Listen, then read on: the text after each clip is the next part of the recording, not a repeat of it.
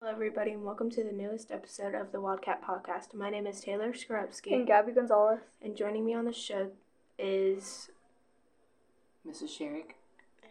Today we'll be asking her different questions.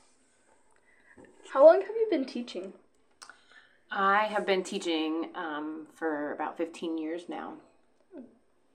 What's the best experience you had as a teacher?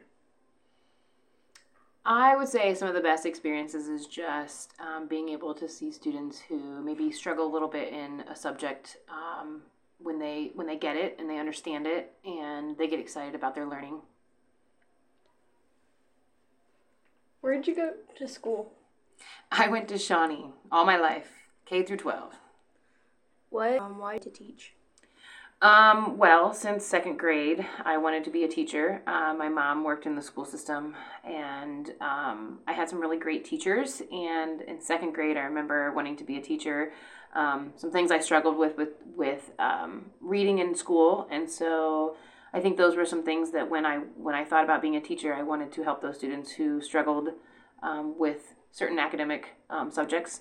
And I remember as a second grader, I put in my yearbook, or my second grade teacher actually put in my yearbook that I would be a great teacher someday. So that encouraged me a little bit more, I think. And again, just having those teachers who helped me along the way and spent that extra time with me were, I guess, kind of my heroes and who I looked up to. So yeah, that's why. What's your favorite thing about teaching? Definitely my favorite thing about teaching is when you see a student who maybe struggles with a subject or maybe they even get excited about learning something new, when you see that look on their face, like they got it, they understand it, or when they're excited about learning something new, that's always fun, I think, and exciting, and probably some of my favorite things when I'm teaching. What is the funniest thing you have experienced while teaching? Well, maybe not necessarily the funniest thing for me, but one of the funniest things probably for my students was I was teaching a class, and I always sit at the edge of my seat, on the front edge of my seat, and it was a rolly chair, and I'm sure some students will remember this quite clearly anyway. But I was sitting at the edge of my seat, and the chair started to roll out from behind me. And as it did, it flipped out and I went down. So it probably wasn't the most, or wasn't the funniest thing for me per se, but for my students, they have never let me live that down. When I see them time and time again, they remind me of remember that time. So yeah, it's always funny for them. If you were a superhero, what power would you have? I think the power that I would like to have is seeing into the future. One of the things that I like to prepare for things. Whether it be a vacation or whether it be for school for the week or whatever it is, I am preparing a couple days in advance and trying to, or maybe weeks in advance, just depending.